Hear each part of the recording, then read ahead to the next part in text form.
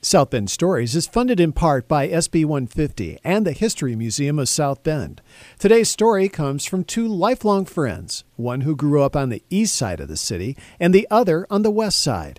Tony Scott and Lynn Coleman remember their churches and what brought them together. I was thinking about organized religion in South Bend and the black churches and so forth.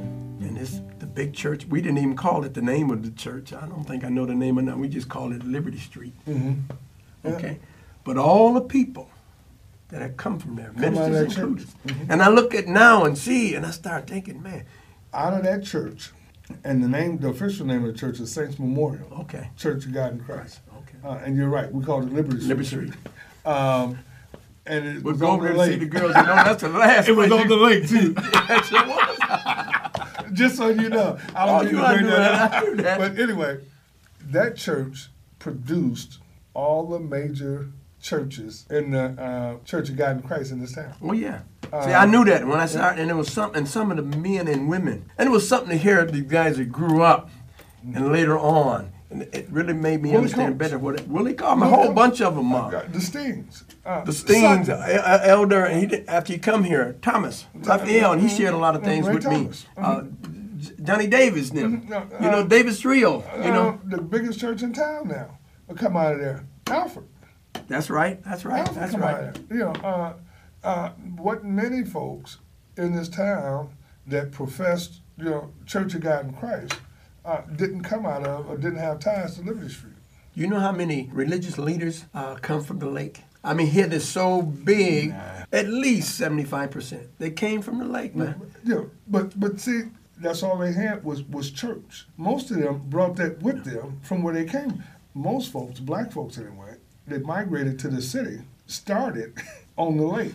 There was always little things that brought people together. Can you think of a place, a dance place, downtown South Bend, the church? Did you ever go to the first meth?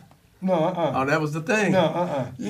Everybody who was anybody from all sides of town and all races, and it was the place to be. After the football games or basketball games, right there on Michigan Street, First Methodist Church. Yeah. And it was awesome. Right down there by the hospital. There you go. Yeah, And I think about that often because and never any fights. Yeah, it was full of police officers, and it just brought people together. McDonald's was just coming there. Oh man, it was the thing.